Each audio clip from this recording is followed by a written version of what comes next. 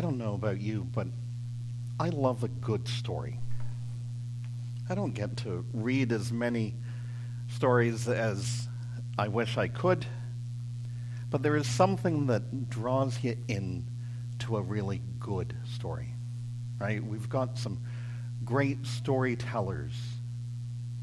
I think of Stuart McLean and the story of Dave going to the hotel to cook the Christmas turkey that he had forgot to purchase. And so he figured if he went to a hotel, they had to cook his food for him because of his dietary restrictions. It's an absolute scream. I heard it for the first time many years ago driving home from a Christmas Day service. There's stories that just draw us in, right?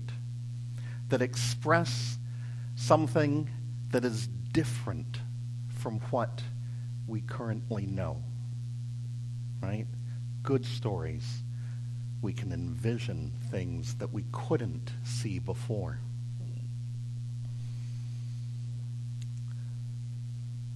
This story that we have, that we've read, is not only supposed to be a good story, but it's supposed to be good news. This story of Jesus' birth.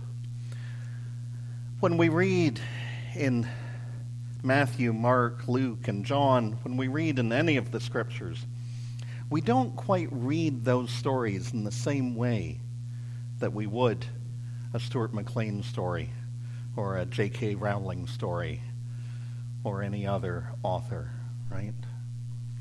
We read these stories from the scriptures as if somehow there is so much tied up in them that we're afraid to maybe enter into them in a way that we would with others.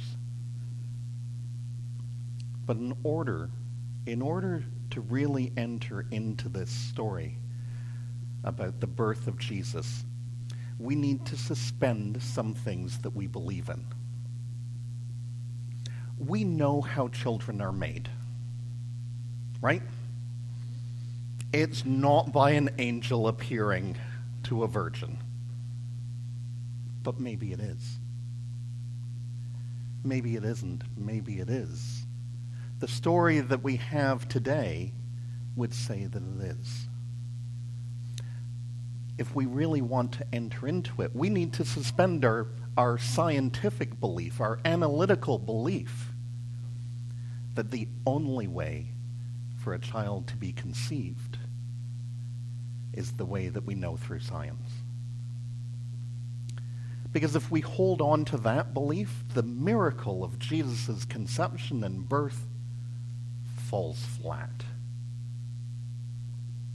What are we willing to suspend in our belief in order to enter into the stories? It was easier for me to suspend my belief when I was a kid, right? You read stories as a child and you're willing to accept whatever the story is. You're willing to overlook certain things. You're willing to have a time to really enter into it. Jesus says this, "Very truly I tell you, no one can see the kingdom of God without being born from above." We know how children are born. It's not the quiet that's often depicted in Jesus' birth. It's not the stable, it's not the manger. It's the hospital and the midwife and the doctor and all of those things. But is there a way that we can suspend that belief that it needs to be that way in order for us to understand how to be born again? Are we able to put those things aside and understand how people might come to us in the form of an angel? An angel is just a messenger from God. Carol's an angel. Oh, thank you. Right? George is an angel. Right? Frida might disagree.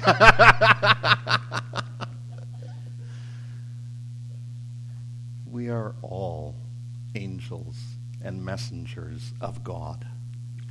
And so, yes, maybe we can bring something to birth that is new and different. Maybe we can understand being born from above if we can just suspend our belief that things have to happen a particular way.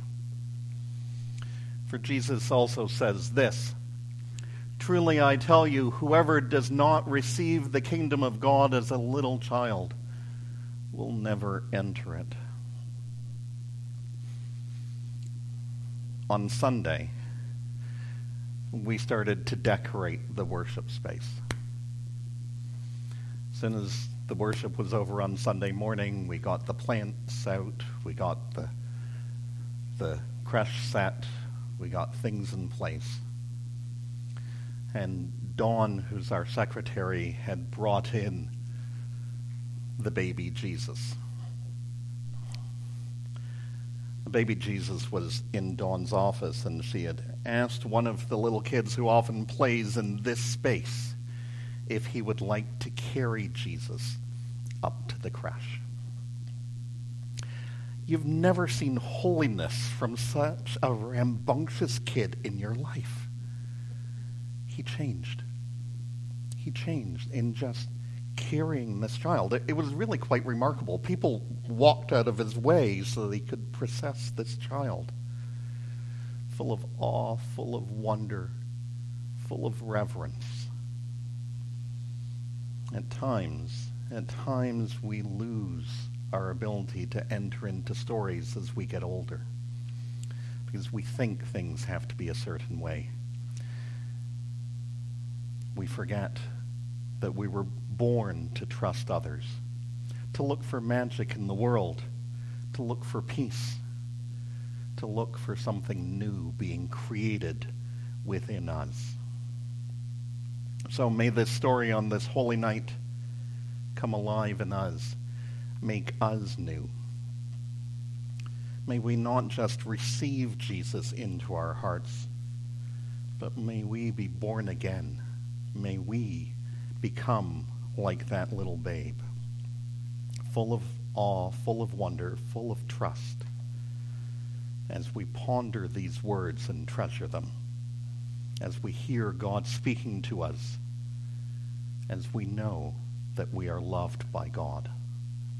For this is the greatest story ever told, and for that we give thanks. Amen.